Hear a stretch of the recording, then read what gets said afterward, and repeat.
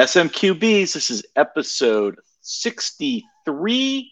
We have NFL draft coverage like you wouldn't believe. We've got winners, we've got trades, we've got losers. We look back to show you what a crapshoot the draft is. We got an NHL playoff preview, sort of, an NBA playoff update, and then talk about the losers of the NBA playoffs so far. And then we get right into our punchable faces of the week and some great Ted Lassos. Check out the show. Leave us a 5-star review. Thanks for listening. Have fun. It's on the people, climb up on the booth, singing from the people on the people. My hits the roof, dancing on the ceiling on the people. I got people on the dancing on the people. I got people. People.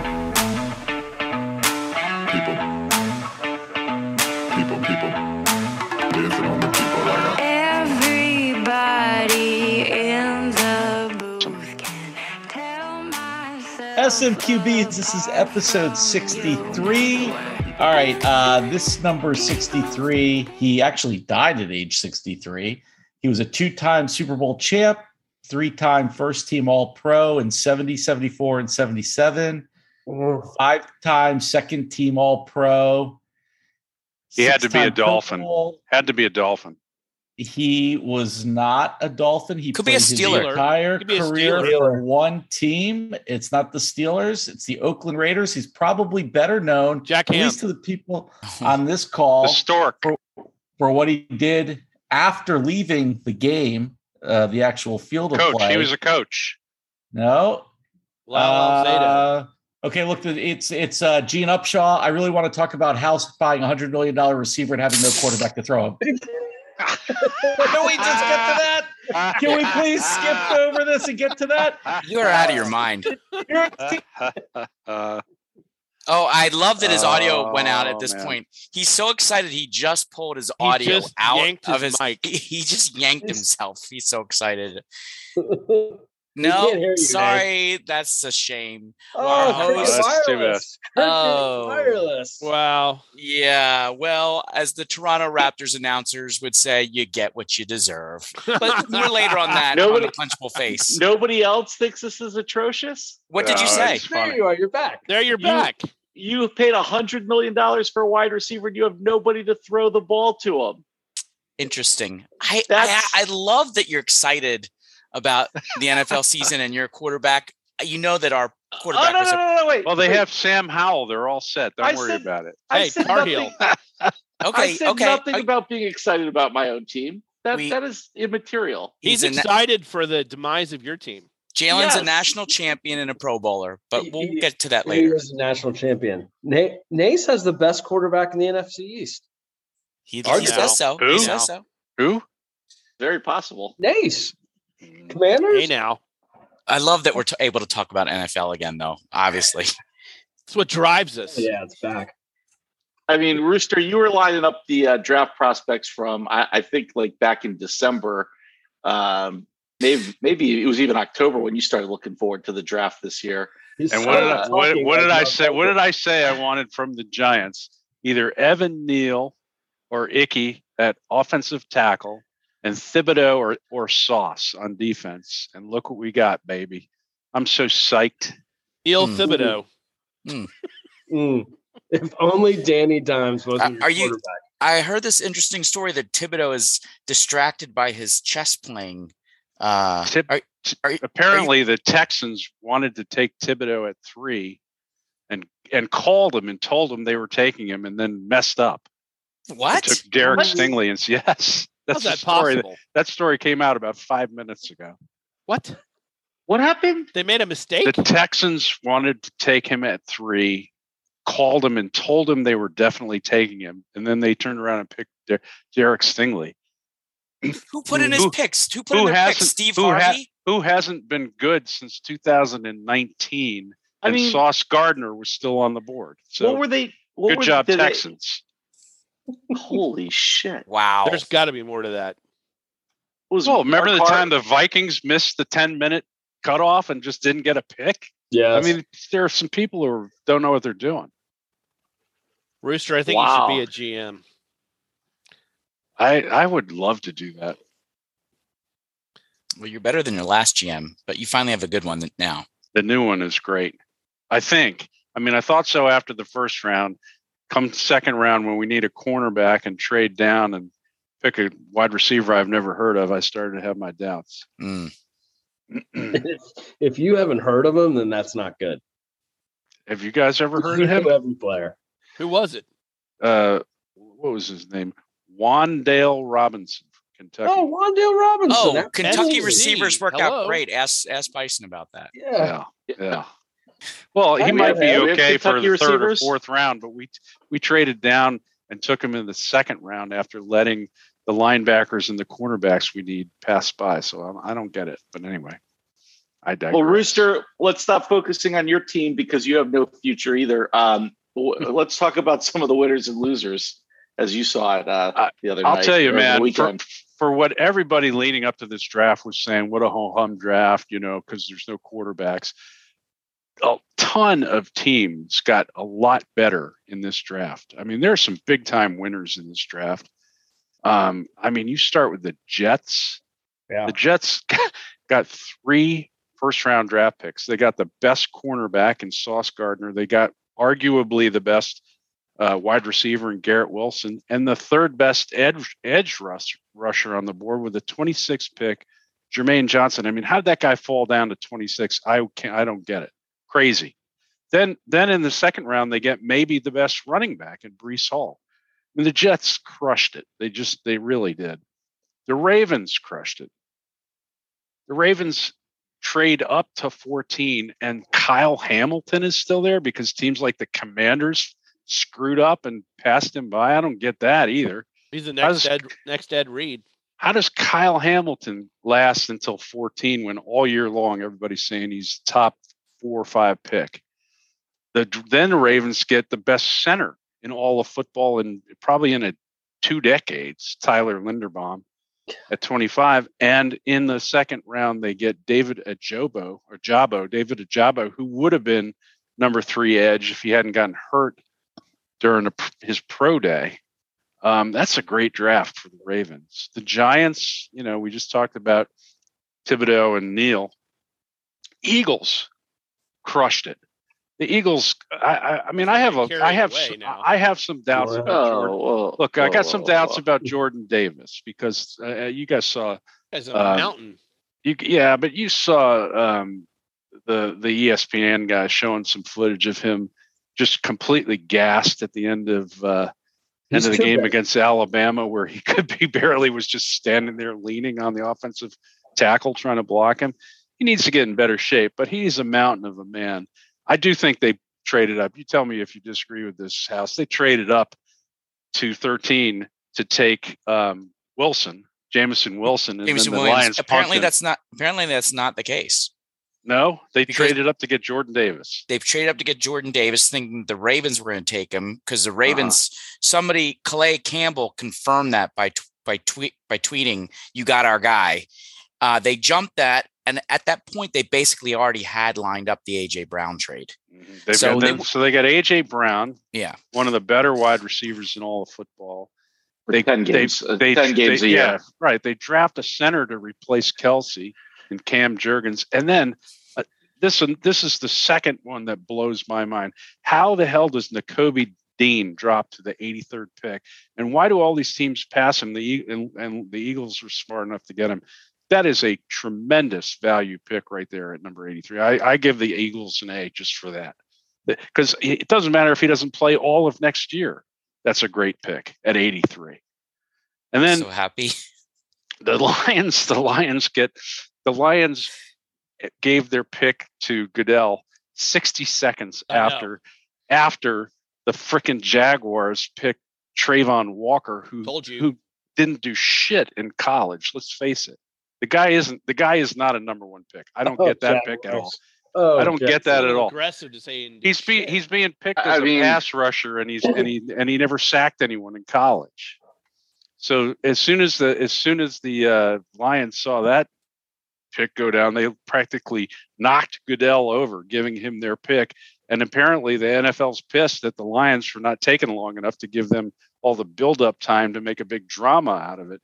The other team that ran right up there that fast was the Ravens when Kyle Hamilton was still on the board. So, That shows you something. It's like they can't believe, holy shit, these people didn't take this guy. So the Lions did well, and the Chiefs, for a team that's been in the AFC championship game, 3-4 years in a row? 4 years, yeah. The Chiefs get like the number 3 or 4 cornerback. They get George Karlaftis at edge, who for most of the year this year, people were projecting to be the number 3 or 4 edge. I think he's just a little too slow for that. And then they get Sky Moore, who's my favorite pick of the draft. I think I'm picking Sky Moore in Fantasy Football League. I'm telling you that right now. Love the Wow. Yeah. Best name out there. I think you can have him. Yeah, you mark my words. Only Mark my Chiefs, hell words. yeah. Sky Moore. Keep your eyes on Sky Moore. Hey, by the way, remember when I said Sounds like a head fake. remember when I said there are going to be a couple of guys from the HBCUs drafted? And I thought it would be Akil Glass and Jacoby Durant. I was half right. Jacoby Durant went in the 4th round to the Rams, which is a big deal, for South Carolina State defensive back. So hope that works out. Here are my losers. There are many other teams that did great, but I'm just trying to hit the top 5 or 6 because there's too many to cover. My losers are, number 1, the Patriots. What in the hell were the Patriots doing, right? They trade out of the 21st slot with the Chiefs and go down to 29. The Chiefs take Trent McDuffie, who I said I think is the 3rd best cornerback. The in between 21 and 29, if the Packers, if the Patriots had stayed pat, they could have had McDuffie, they could have had Quay Walker at linebacker, they could have had your man Elam, cornerback from Florida, Milk. They could have had Pope's guy Tyler Smith, the gigantic tackle from Tulsa. They could have got him at 60.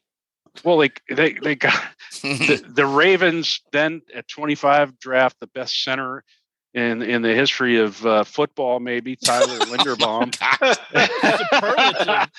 Superlatives are just flying tonight. Yeah, they really are.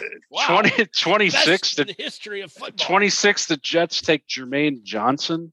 The Jags at 27 take Devin Lloyd. The Packers get Devontae White. And then the Patriots at 29 pick an offensive lineman. So they passed up these guys for Cole Strange out of Tennessee Chattanooga. I never heard of the guy. And it's just a dumb move, bad move. I think Bill Belichick needs to be relieved of his GM duties. Rooster, I think somebody said that about the Patriots when they selected Tom Brady. I just would never second guess that Wiley dude. I don't know. We also thought that Mac Miller was a reach. Mac Jones. I don't think Belichick's had a great draft in a few years. Mac Jones was pretty good last year. And was he really? There was a lot of hype. No, not really. He wasn't really that good. He took them to the playoffs in his rookie year. Let's talk about the Commanders at sitting at number 11. Womp womp. They're sitting at number 11, and who's still on the board? Chris Olave, Jamison Wilson, Jordan Davis, Kyle Hamilton, all these guys, right? So what do the Commanders do? They trade down to 16 and pick Jahan Dotson from Penn State, wide receiver, who's probably maybe a second round guy. Oh, I don't think so. Yes, he was pegged for the first round. Maybe, but he wasn't pegged ahead of Treylon Burks, and he certainly wasn't pegged ahead of Jameson Williams from Alabama or Olaf. If you're going to trade down for a wide receiver, not why you're taking a guy who's so far below them, and you didn't get much in return. I think you got like a 4th round pick for all that. I don't get it. But to me, the more egregious thing is Kyle Hamilton was still on the board and probably is going to be one of the top 3 best players of this whole draft 5 years from now. He's a Notre Dame bias. I'm sorry, where did he go to college? Yeah. Kyle Hamilton was definitely hyped up as a good safety. Look, he was a lot of hype. I don't have any faith in anything the Commanders do, but I mean, if you don't need a safety, you don't need a safety, right? I mean, that's the age old best player, best need, right? Biggest need. I mean, that's a draft philosophy you could go and criticize any team for. I mean, by what you're saying, Rooster, anybody after 2 should have taken him. Well, okay, let's Including take the Kyle Giants. Hamilton. Let's take Kyle Hamilton out of the equation. If you need a wide receiver, why don't you just take Jameson? Stay at 11 and take Jameson. Well, I think the idea, because remember they lost a pick, or they gave up a pick to get Carson. So, or there was some trade. They didn't have a third or a fourth, I think, this year. I think they traded back by trading back 5 spots. They replenished those picks. I don't know what all those sheets are. Have you heard about these sheets that they use to decide what the value is of the pick? Mm-hmm. Different teams do different ones. Yep. One of them, the salary cap one, overthecap.com, had it like as a blow-away win for Washington, like over the top win. I have no idea what those sheets are, but that's what they. I don't know. That's what they said. They said it was a huge win for that trade, given the positions. All right. Well, first of all, here's another team that I just don't get is the Bears. They need a new GM. They gave away the farm last year to get Justin Fields, and thankfully for the Giants. And then they don't do anything to get offensive line or wide receiver help for him this year. They drafted in later rounds. They didn't have anything going on in the first round. They drafted defense. I don't get the Bears. And to me, the Texans draft was a bit of a head scratcher too. Why do you take Derek Stingley at 3? Like I said, he was awesome in 2019 as a freshman, and he hasn't done much since. And Sauce Gardner is sitting right there for you, who's a lock to be a great cornerback. Rooster, no risk. I gotta say, to your point about the comparison there between Stingley and Sauce, and between Walker and Hutchinson, I think there is a justifiable SEC bias in recent drafts. Clearly. I mean, these kids come from LSU and Georgia and Alabama, and they get you far in the playoffs. I mean, you can't really go wrong if you're just, because, like Bison always says, a lot of the draft is a crapshoot. So if you're going to go with odds are, if you take one of the best players in the best conference, the odds are he's going to work out more times than not. And I think that's where the difference is on the bias. I would agree if all things are equal, but when you have a serious injury that when you come back from it and don't play nearly as well as you did as a freshman, then that gives me concern. I want to go back to ask Pope a question for a second, though. On the Commanders, on Sam Howell, because you're the North Carolina guy. Right. I mean, a year ago, he was a consensus top 5 pick, right? I mean, everybody thought he was consensus first round, probably first 20 picks. Okay. I mean, all right. If I think if you go back, you see a lot higher. He fell to the 5th round. So, I mean, 5th round, I mean, what happened is right. But for sure. I mean, he didn't have nearly as good a year this year as he did last year. No. And, North Carolina obviously wasn't as good as they were last year either. But, of course, he lost some major talent to the NFL. The receivers and that running back who played like a receiver. So he didn't have the same weapons. And, I don't know. How do you explain somebody who was a consensus number 1 pick falling to number 5 when he comes back for his senior year? Does that affect, in the future, other quarterbacks like him who they want to come back for their senior year, but boy, the draft value went way down. Right. I think he's got the tools, Bison. I just I don't know. I mean, I didn't really follow his pro day or anything like that. So, maybe he's missing some throws, doesn't have the same zip in the arm that he had. Yeah. I don't know how to explain it, but he's a solid college quarterback with a good head. And, I think that he's going to be a good backup, and maybe he moves up. Yeah. Question on how do you think he'll provide good hurricane coverage when he's selling insurance? Wow. Or can I get comprehensive auto from him in a couple of years? He was not good this year in a poor conference. Yeah, I mean, I terrible. watched a couple of his games. He's out of the NFL in 3 years. That's a interesting over under. But Bison made an interesting observation this weekend, and I don't know that I subscribe to it, but I get the logic of it. And what he said is, and this assumes that you have a pick in every single round, every single draft, take a quarterback. And eventually one of them will work out, even if you take one a late round, like a 5th or a 6th or 7th rounder. And given how few quarterbacks actually work out, it's not the craziest notion. I mean, they've got a good quarterback if he's healthy and they keep him in the pocket. And if he doesn't, if he goes down, you try out Howell. If he sucks, you go into next year in a quarterback-rich draft. It's not crazy. I just don't know how many picks ultimately the Commanders had this year to be able to use up one of the bullets in the chamber. Well, it's hard to be critical of them taking him in the 5th round. I mean, the odds of 5th rounders making the NFL teams are pretty low.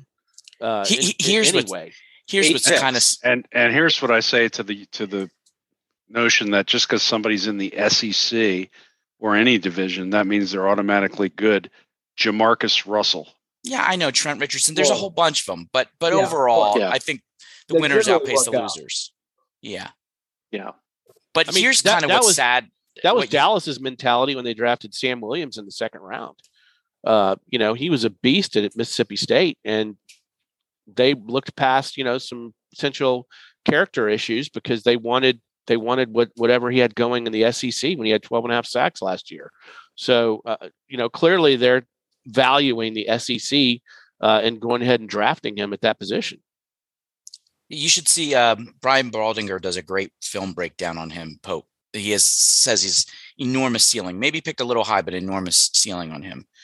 But Bison, I got to tell you, and I'm the number one Carson Wentz defender. When your coach has to pick up the phone and call Carson Wentz to ease his mind, to let him know that you're taking a quarterback in the 5th rounder, don't worry. Oh, man.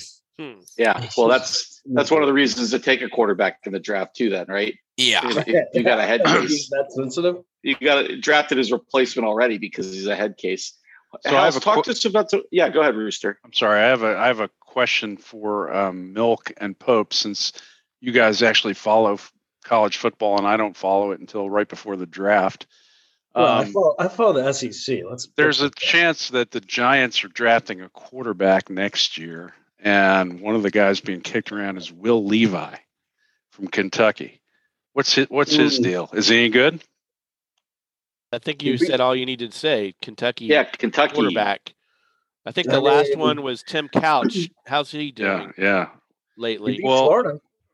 Is he selling insurance? So, so you take him? No, you take Bryce Young ahead of him, right? Even though Bryce Young's not eligible. He's only going to be a sophomore next year. No. Well, I think sophomores are eligible next year. Only if they were redshirted. I think they have. I think he's eligible because I'm seeing him on some projected draft boards. Okay. Was he redshirted or no? No, he wasn't. He was a true freshman. I don't recall him being bad. In fact, I watched him. I think he beat Florida last year. So all right. Sorry. No. So I was just going to say there were some really, really interesting trades during the draft. There are a whole bunch of them, but I just want to cover a few of them that I think not only were they interesting trades as it relates to how the team either got better or got value, but I think it'll be interesting to see down the road who does better in the trade. The most fascinating one, of course, the Eagles had picks at 15 and 18 in the 1st round, and they only had to give up one of those 2 picks, the 18th overall pick and the 101st pick overall, to get A.J. Brown. And the story there was that the Titans offered A.J. Brown $16 million per year for 4 years, and he ended up making $36 million more by signing with the Eagles to get $100 million, a lot of that guaranteed, which very much falls in line with what the top receivers are getting. Look, after all, we all know it is now unquestionably a passing league. It is a passing league, and you got to have the very best wide receivers, and he's in the top 5 wide receivers statistically. But it's a great here, argument for Jalen Hurts you just made. well, here's what's interesting. Well, but here's the thing about Jalen Hurts, and you all can laugh about Jalen Hurts. I think the fact that he came in his second year and took them to the playoffs is pretty good. He missed some throws he probably should have made, but look, AJ Brown is 24 years old. If Jalen Hurts stinks this year, they bring in another quarterback, either a veteran or draft somebody else who's better than Jalen Hurts. Nick Foles is available.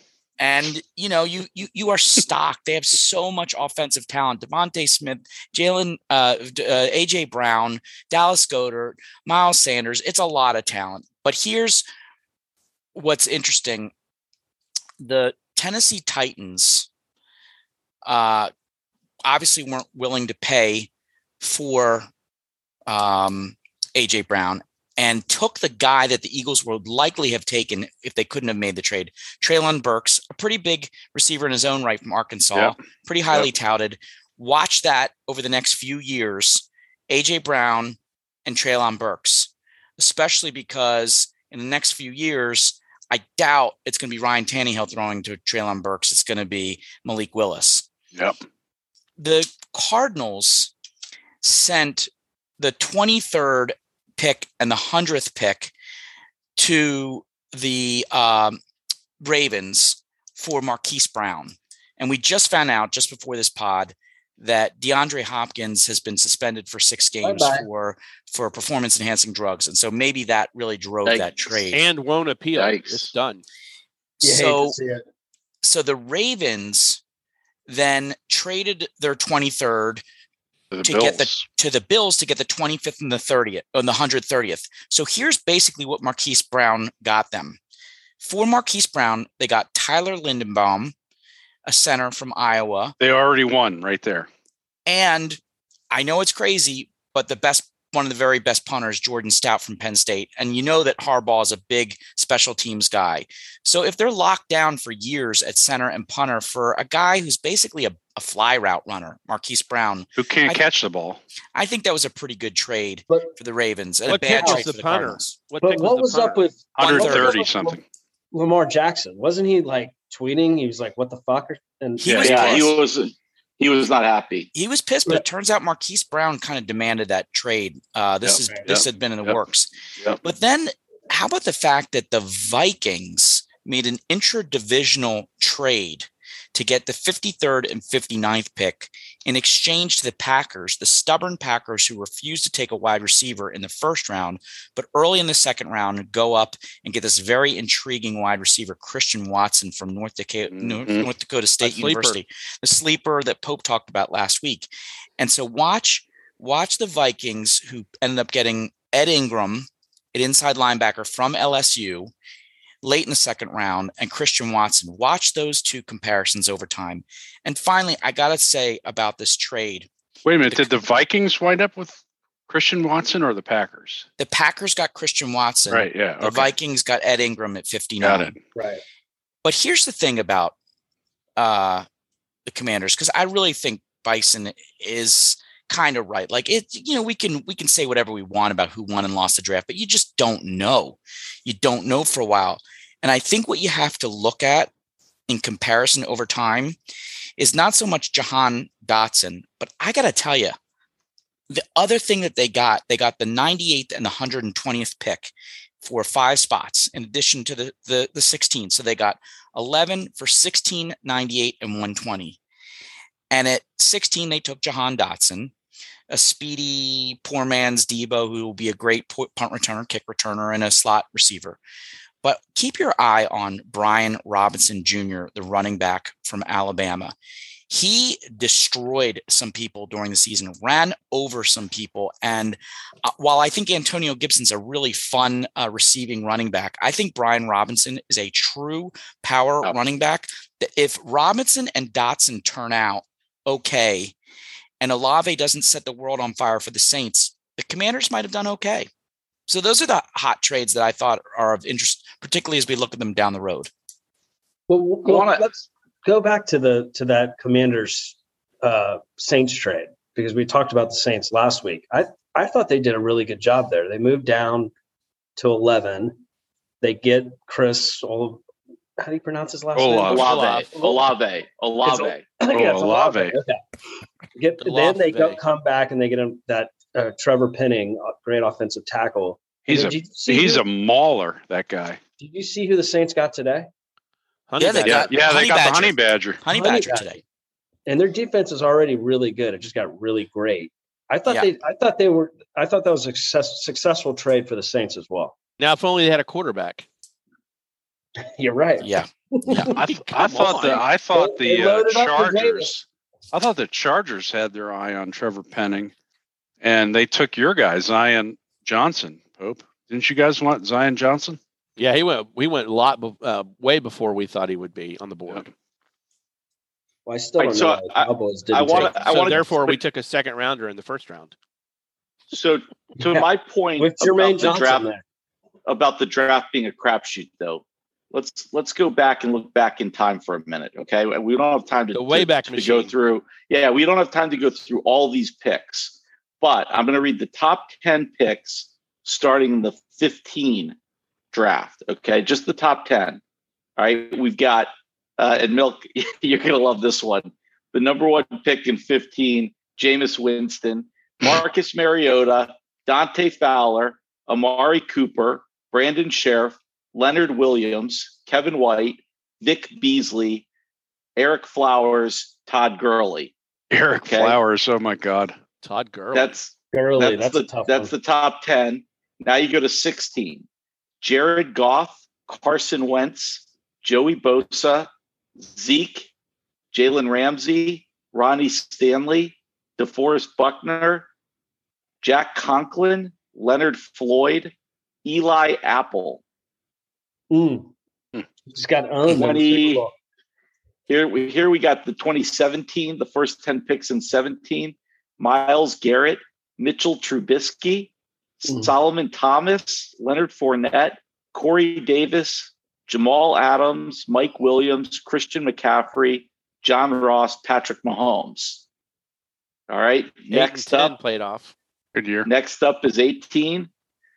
18, your first couple picks are Baker Mayfield, Saquon, Sam Darnold, Denzel Ward, Bradley Chubb, Quentin Nelson, Josh Allen, Roquan Smith, Mike McGlinchey, Josh Rosen. Wow, 19 is who Kyler. at the time I was saying the Giants should draft. Remember that? Yeah. I loved Josh Rosen.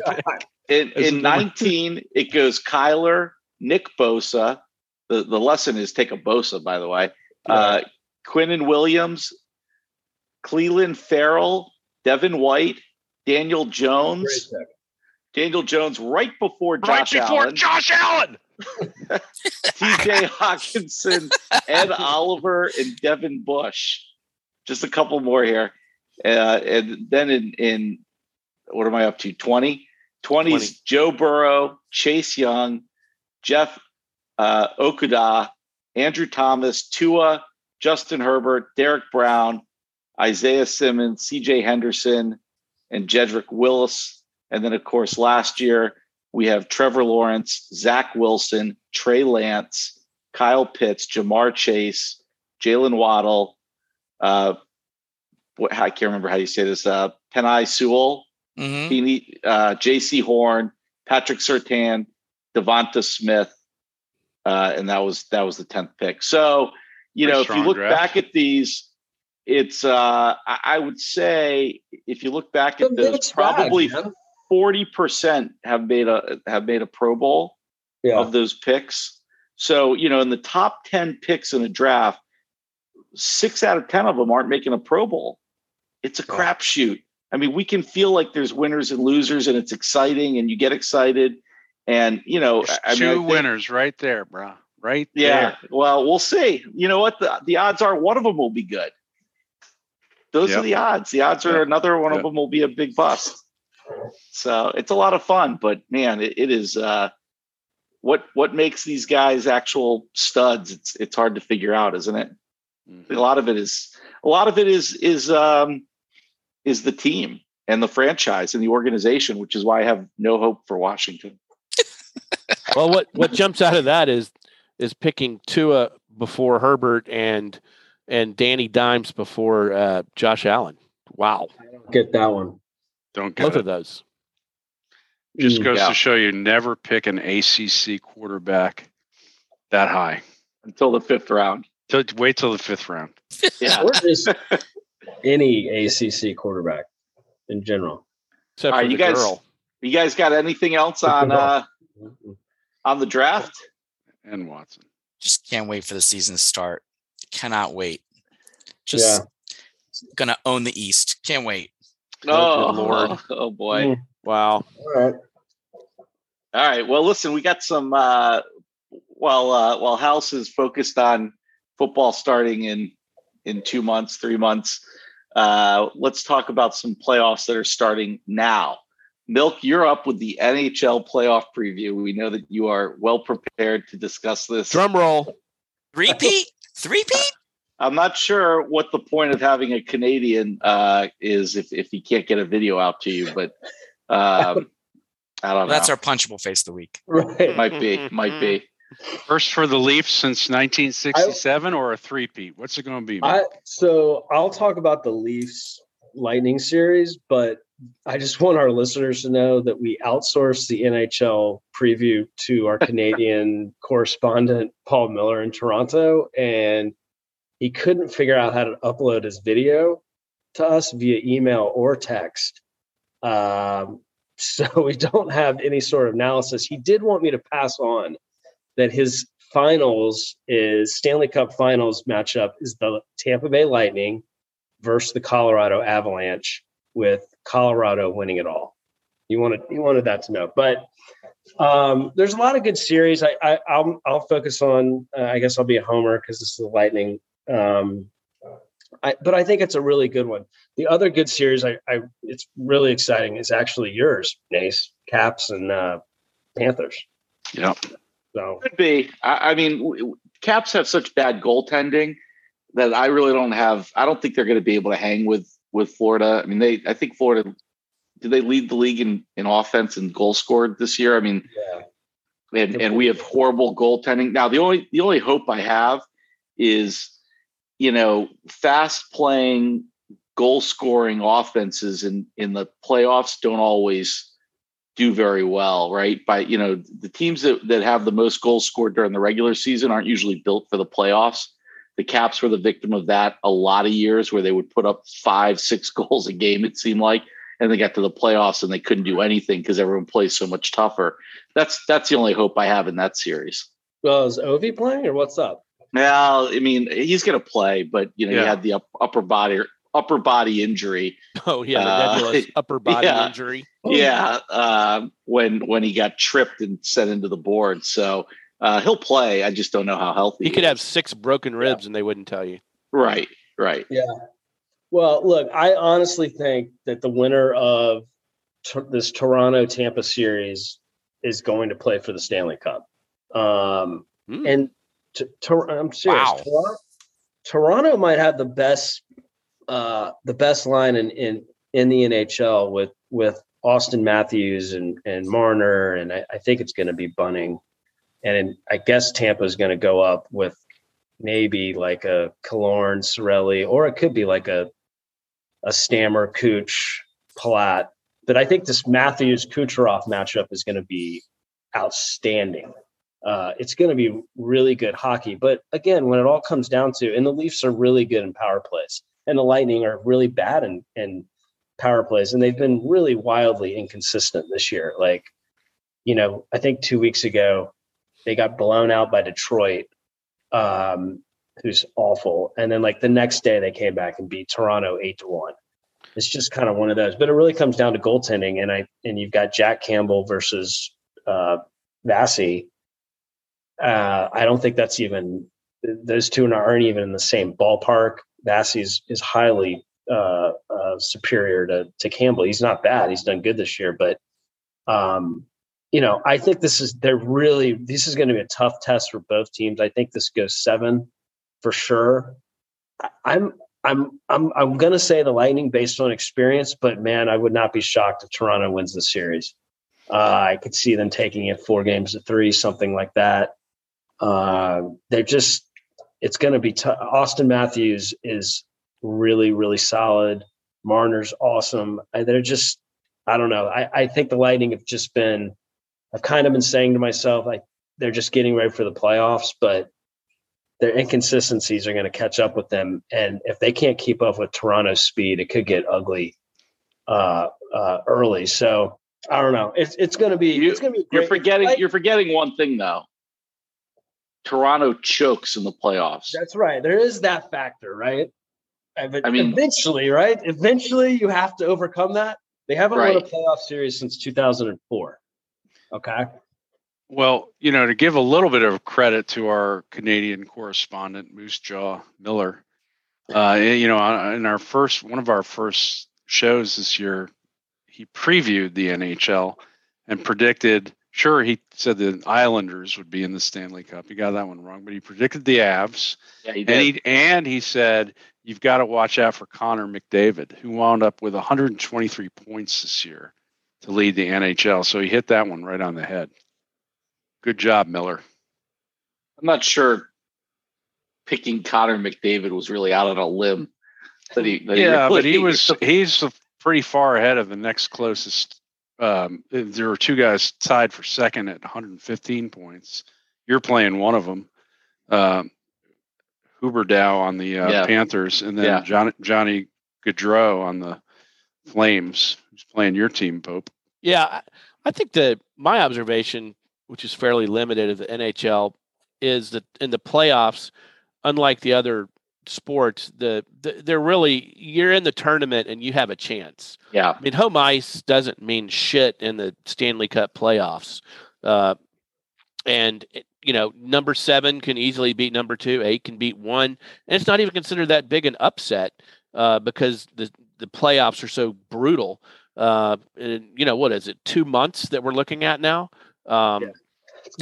Whereas like in the NBA, look, we'll go there in a minute, but the top 4 teams in both conferences went on to the second round.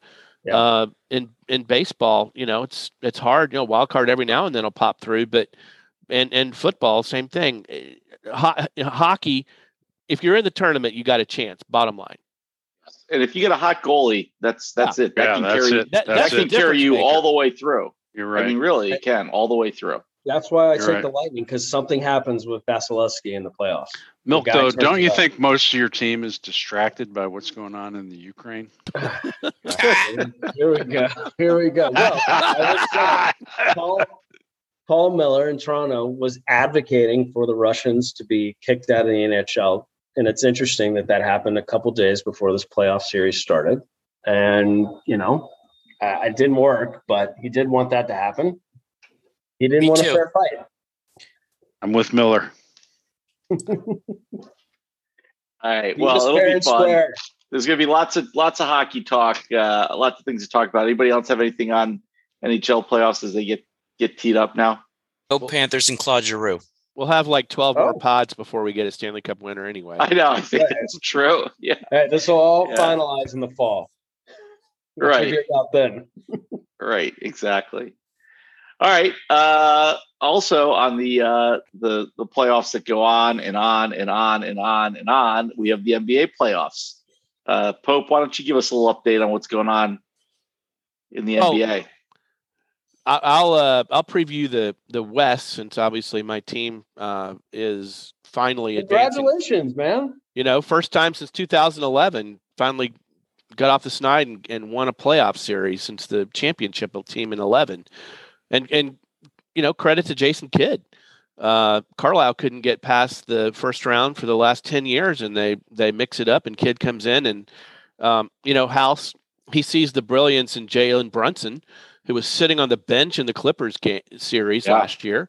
And now, arguably Dallas has a two-headed monster with Luka and JB that they're going to give the Suns fits. I think. I don't think that they're ready to win this series. I mean, the Suns were 8 games better than any other team in the NBA. And if Booker is close to 100%, they're going to be real difficult. And the thing to watch in this series is Luka versus McCall, Bridges, and Jay Crowder. of course, Bridges is a teammate for Brunson from the championship teams at Villanova, and they know each other well. And he's a defensive specialist. He was second this year in Defensive Player of the Year. And he is going to try to contain Luka, which is difficult. Now, Dallas is going to play the 5 and out again. They're going to, basically treat Ayton like they did Gobert, and they're going to try to drive, penetrate, and kick it out. And if they get hot, if Kleba, Dorian Finney, and those guys, even Reggie Bullock, if they get hot from 3, they can win a couple games. But I just don't think they have the team to win. And I've got the Suns in 7, and home court means a whole lot in the NBA in this round. And in the other series, Golden State stole home court last night we were all texting. What an amazing game that was. Yeah. Crazy game. Klay Thompson, One of the best games of the whole season. Klay Thompson, best of times, worst of times. He hits the 3 that ultimately won the game, but he missed 2 free throws that could have cost him the game, but Ja wasn't able to get the right angle on the layup. But that series, Jaren Jackson Jr. is going off. He had over 30 points yesterday. Can he keep it up? I don't know. I think Memphis. I know they're the 2 seed, but I really think now, especially with home court, I think the Warriors take this in 6. And I like Memphis. I just don't think this is their year. So from that standpoint, I think Steph, the Splash Brothers, Draymond Green's going to play with a chip on his shoulder the rest of the series. So I give the edge to the Warriors. What do you guys think? What do you? The grizzled vets. It's the grizzled vets versus the up and comers, right? Right. Yeah. What do you think about the chances that the Mavs learn to play with Brunson and Luka at the same time, where Brunson is completely, just giving himself over to Luka? So Brunson plays great when Luka's hurt, and then Luka comes back, and Brunson takes such a back seat that he's less of a factor. And you mentioned the key is going to be Luka versus, and you name like 4 guys. That's exactly right. Their offense is Luka dribbling around the top of the key and then figuring out a way to do a step back 3. Well, and I think the defenses have gotten so much better. Pass. Yeah, but the defenses have gotten so much better that you can't do all ISO. Your whole offense can't be ISO with one guy. I agree, and I think they got a little bit stale against the Jazz because Jazz played horrible defense. Oh, the Jazz are terrible. Right, and so I would love to see, and this is can Kidd figure out how to keep Luka and Brunson on the court at the same time but make them both threats. I would love to see Brunson carry the ball down court and maybe get a passing lane and go in. He's been able to drive when Luka was out. He was getting the foul, going to the line, and he just made their team better. I think if they can thrive together, they'll be tough. The Nets wound up getting swept with the best player in the league on their team and Kyrie Irving, because their whole offense is everybody stands around and watches KD do ISO, and the Celtics defense is too good for that. Well, this is where I want to pick up as we go over to the East, is exactly something you're talking about here, Rooster, because I think while the Golden State and their run over the last several years has been a gift to the NBA, I think in many ways they've destroyed the NBA offense. It's yesterday, Golden State in that game between the 2 teams, them and the Grizzlies made 30 points from 3. And so most NBA offenses right now are just, and Pope said the same thing really about Dallas, just keep jacket around the perimeter. Maybe someone gets open to drive, but otherwise, shoot up a 3. Did you ever hear the word 5 and out? Or the phrase 5 and out before this year 5 and out is what most teams are playing. But I think whether that's the actual terminology used or whatever, this is what the Splash Brothers begat in the NBA, is just jacking up 3s and making possessions as quickly as possible. I think what surprised me yesterday was Milwaukee has figured out a different way to play the game. Oh my God. Milwaukee is not playing that game. And I still think the Celtics can pull this off. And last week I said, the Celtics, they blew me away. I bought it, what they were selling in the first round, and I thought they were the eventual champ. But Milwaukee, talk about grizzled playoff veterans. Yeah. They're not just move it around the perimeter. That ball is in motion in a lot other ways of freeing up not just Giannis to go down the lane, but other players on the team as well. I think the Bucks Celtics will remain a great series. I think you have to keep an eye on how injured Marcus Smart is. He looks a little gimpy right now. He's hurt. I think while Al Horford was impressive in the first round, I think he's a little long in the tooth to keep up with Giannis anymore. And I don't think they have any answer for Giannis. I don't. And I know you guys heard me last year, and I was one to say Greek yogurt and everything like that, but Giannis is unbelievable. I don't know, Embiid obviously when he's healthy, but I don't know of a player that can take over.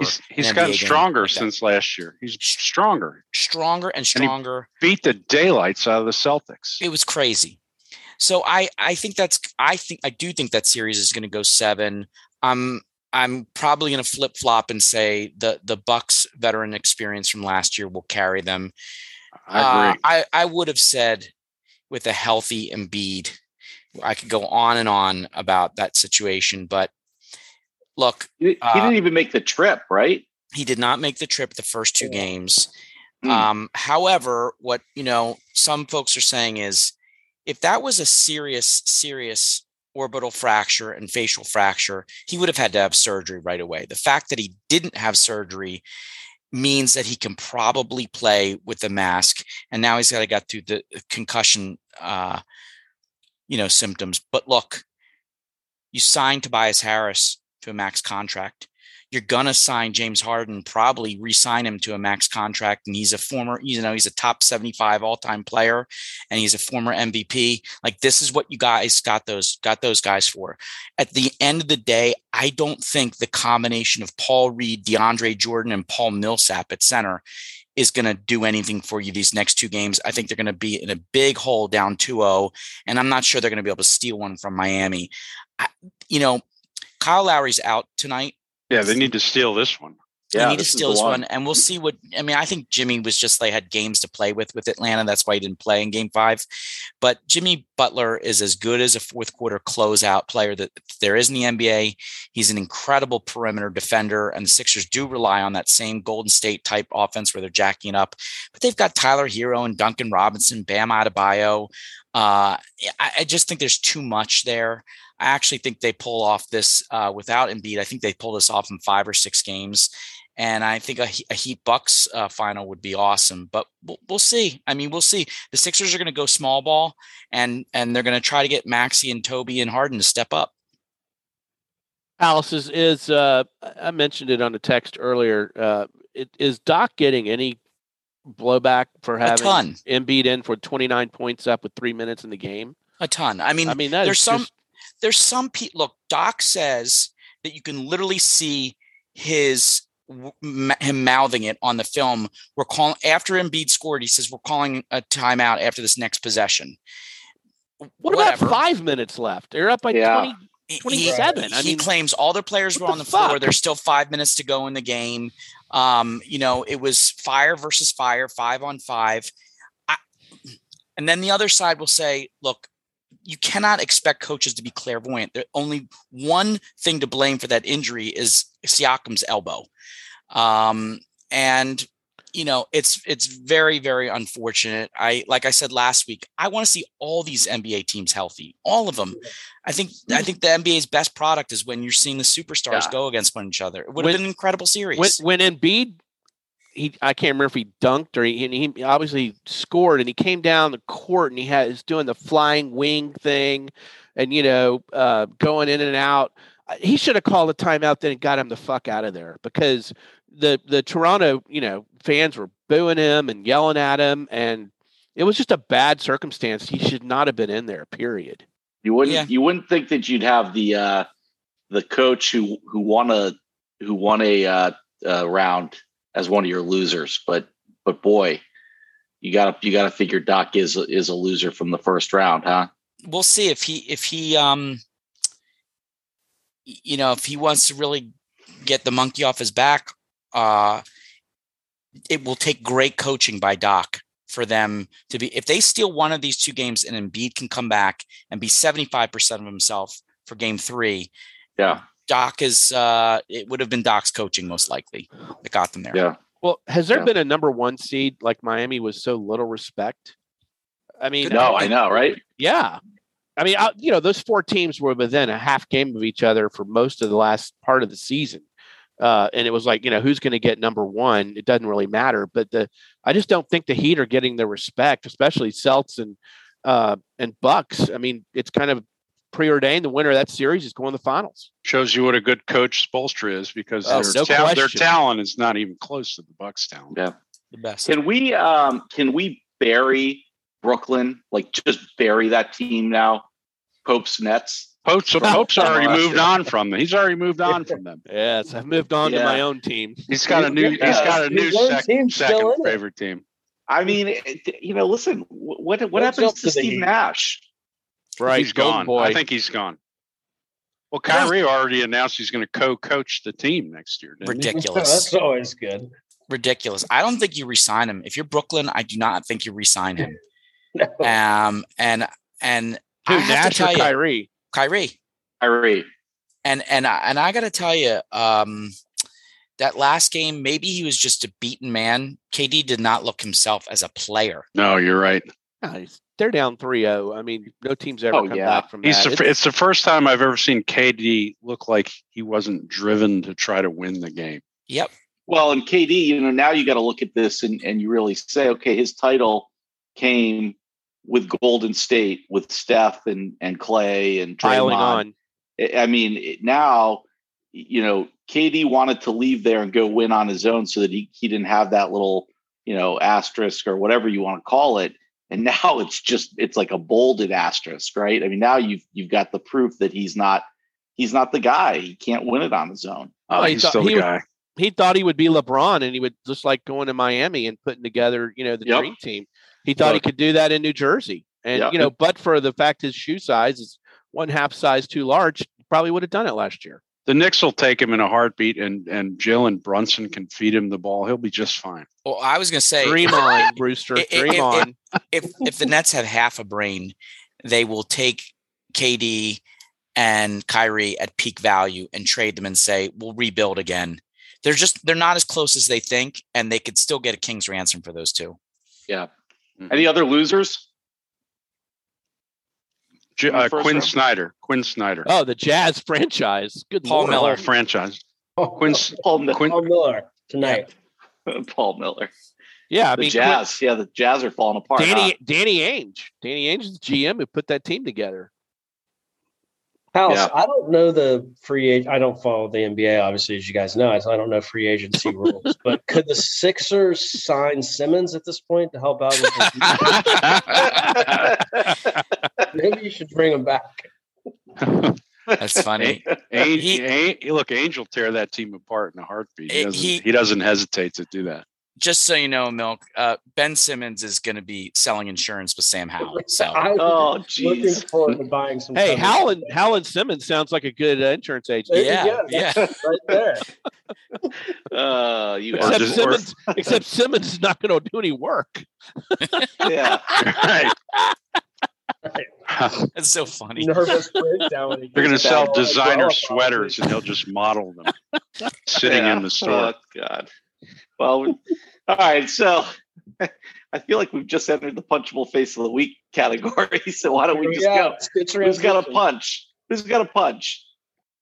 Come on, man. And with the local DBC news, LL Cool J with a triumphant comeback. For a saloon. But tonight, don't call it a comeback.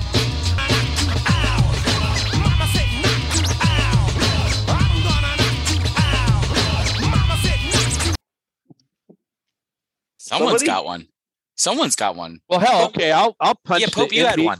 I'll punch the NBA refs and Secaucus and wherever else they try to beam in and figure out what happened on flagrant fouls. Because, look, the Warriors won, and I guess it's karma. But that foul that Draymond Green did on Brooks, I mean, he he grabbed his jersey. Yeah, okay, it's a flagrant one, and he tried to help him, protect him as he's going down. Right. And Rooster, to your point, I think they said that he hit him in the face, but it was somebody else who hit him. Somebody else on the Warriors actually slapped the offensive player in the face, and then Draymond grabbed his shirt as he's falling down, as if to try to keep him from doing a face plant. Right, and then the ref explained the reason he got a flagrant 2 is because he hit him in the face. I mean, there wasn't one commentator, the special guy they've got who makes the Steve Javier, whoever it is, said no, it's a flagrant 1. And in the playoffs, you're supposed to protect the players on situations like that, and you just don't kick somebody out in a game with that type of intensity. Half. I mean, it's just nuts. First half was nuts, and the fucking NBA refs better get it together and stop putting the thumb on the scale of these games. These are great playoffs. Let them fucking play. Yeah, that's good. Yeah, that's a punch. That's a good punch. That's a deserved punch. They were certainly letting them play in the Bucks Celtics game. I mean, there was not a play where some Celtics guy didn't go flying to the floor. I mean, they were really getting bullied. It was embarrassing. It was embarrassing for them at the Garden. Well, even the rest of the Golden State Memphis game, it seemed like someone was on the floor every time they came. I mean, it wasn't like they turned that game into a cleanly played affair after they threw Draymond out, right? It was just bananas. The game was frenetic. So good punch, Pope. I like that one. All right, so I got a slap. Oh, a slap. I've done this like 2 weeks in a row now, so I don't want to start this like slap in the face trend, but I'm just sick and tired of. Look, I understand that the NFL is trying to turn the draft into this like big deal, but it's just like it's getting a little too much. There's too much like shit going on. Like I don't need to see like guys spinning in the air trying to escape straitjackets. Like it's cool that Ice Cube's there, whatever. Like, just hey, if you put Jerry Jones in a straitjacket, that'd be entertaining. Right. Can we just like pick guys? And does it have to be 3 days? I don't know. It's just they're turning it into this. It's getting too much, and they need to just settle it down a little bit. It's probably huge ratings. Yeah. No, actually, so they had 10 million on Thursday night, which was down 20% from the year before, and the COVID year, 2020, it was 15 million. So they're going the wrong direction. Just pick. Come on, pick the guys. I thought the outdoor atmosphere hurt them some. The acoustics were bad, and plus they just need to get somebody other than Roger Goodell. He's getting old. Oh, yeah, that act is getting so old. awkward too. It's that's a punchable face in the week in and of itself, right there, Roger Goodell. Every time one of those players goes up, oh boy, where's the draft next year? Hugs. I think there was a situation where did we already get past that point where Cleveland lost and it was going back to Cleveland? Is it in Cleveland? I was going to say, I think it's in Cleveland. Yeah, something like that. I think it's in Cleveland. All right, well, listen, good punches and a slap. No, open fist slap. Let's do a slightly tarnished Ted Lasso moment. Yep. Barbecue sauce.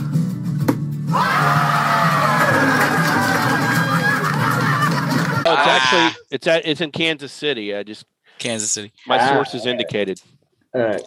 I got a couple quick lassos. If you guys saw the story of Chris Nolan on the Jets this weekend, it's awesome. He's a area scout, and if you're an area scout for any professional sports team, that means you're eating crappy fast food on the road, living out of a small suitcase, going to like godforsaken universities and writing up spreadsheets till 3 a.m. and getting no credit and no spotlight. But in the 4th round of the draft this weekend, Chris Nolan pounded the table and said, this guy's available. And the guy was Max Mitchell, taking it round 4, pick 111 from the Louisiana Ragin' Cajuns. And by the way, their coach was Milk, who was the Louisiana Ragin' Cajuns coach. Yes, what? That would you be just Billy. Talked about it. That would be Napier. Yeah. Billy Napier. Yeah. Napier coached this great offensive lineman named Max Mitchell, 6'6", 307, and Chris Nolan scouted him. So Joe Douglas, who's just an awesome guy, he left the Eagles in 2019. He built the Eagles Super Bowl team, and the Eagles tried to keep Chris Nolan at that time, and Joe Douglas said, no, I want this kid to come with me. And when it was time to make the phone call to the player, that always comes from the GM or the coach. And Joe Douglas let Chris Nolan make the call. So you guys got to watch this video of the scout calling the player and then saying, hey, I don't know if you remember me, but he's like, oh, yeah, I remember you. Yeah, well, I want to let you know that we're taking you here in the pick. And he's like, are you excited about it? And Mitchell says, yeah. And he goes, Nolan says, yeah, I'm excited about it, too. It's the first time I've ever done something like this. And the whole Jets room like stands up in classroom. It was pretty cool just to have that. That was a good one. And the other real quick one is I got to give a shout out. Sorry, this is going to hurt a little bit, Milk, but I got to give a shout out to Jameis Winston. Oh, God. And J.R. Smith. Jameis Winston has made $55 million in the NFL. J.R. Smith has made $90 million in the NBA over 16 years. Jameis Winston left Florida State in 2015. He had no reason to do anything whatsoever still with his academic career and just cash checks as a bad quarterback for the Tampa Bay Buccaneers or whoever else he was with. But Jameis Winston kept up with his school and this past weekend walked in Tallahassee and got his degree from FSU. And J.R. Smith, after going on a trip with Ray Allen to the Dominican Republic, Ray Allen said, you should get your college degree. And J.R. Smith enrolled at North Carolina A&T and HBCU. Not only that, he was able to get college eligibility to play as a golfer on their golf team. He's actually a half decent golfer. He got an NIL deal, Lululemon's first NIL deal for golf, for men's golf. And J.R. Smith in his freshman year got a 4.0 and was the academic athlete of the year at NC A&T. And I think both those guys, that's pretty cool. That's a good lasso moment. And he's come out and shared about some mental health issues. I mean, he's become a real advocate and spoken out against the lifestyle he used to lead. Milk, give Jameis some love. Hold your nose. You can do it. You can do it. Just hold your nose. You can take a shower after. We can change. We can change your diaper after. Kudos to Jameis Winston for thinking about his future. He's gonna need a college degree to get a job in a couple of years, and I think he's doing the right thing. He can buy an Alaskan crab leg franchise. Great job. I don't think you need a college degree to sell insurance, but I might be wrong. Oh boy! All right, I've got a late entry. So what's the third goalie in the NHL is what? The E-Bug. Emergency backup goalie. The E-Bug. So the Stars and Ducks in the season finale, the Ducks' first two goalies went down for injuries. And so the Stars, they had the backup goalie. He's required to be in the stands. This guy, Thomas Hodges, 28 years old, never played in the NHL, obviously. He's just, a club guy. He's eating a hot dog when they come up to him and they tell him that he's required to be down in the dressing room to prepare to play goalie in the third period. Well, he kept his outfit, his goalie outfit and club stuff, whatever, out in the car. So he had to go out into the parking lot at the AAC and grab his gear and run back in, run to the Ducks dressing room, put on the gear, gets out there, third period. He gives up the winning goal on a power play. It wasn't his fault. He stopped 2 out of 3 shots. And after the game, he goes back into the Ducks dressing room and they give him a water celebration, spray him with water. So what a great story for just a fan eating a hot dog. That was a good one. Yeah, that was fun. We've seen that a couple times in the last few years. It never gets old. Never gets old. All right. Anybody got anything else? Wrap it up. Yankees 9 straight. Bro. Big matchup tonight with the Blue Jays. Yeah. Miami. What about Miami F1? Yeah, that's it. This is the week. Is Mercedes going to make a comeback? I don't know. It looks like this is Verstappen's to lose. I think it's just going to be a Ferrari fairly fast course, and I don't know. It's going to be hard to beat the Red Bull. We're going to need a local correspondent Yeah, we report are. from you at the track. Yeah. See what we can do. We'll see what if we you can get do. Will Buxton on as a guest next week. Yeah, I'll work on it. I still didn't get my press credentials haven't come through yet, so I'm a little disappointed. All right, guys, have a good week, everyone. Go Lightning. So, see Go y'all. Mavs. Sixers. Go Go Sixers. Go Stars.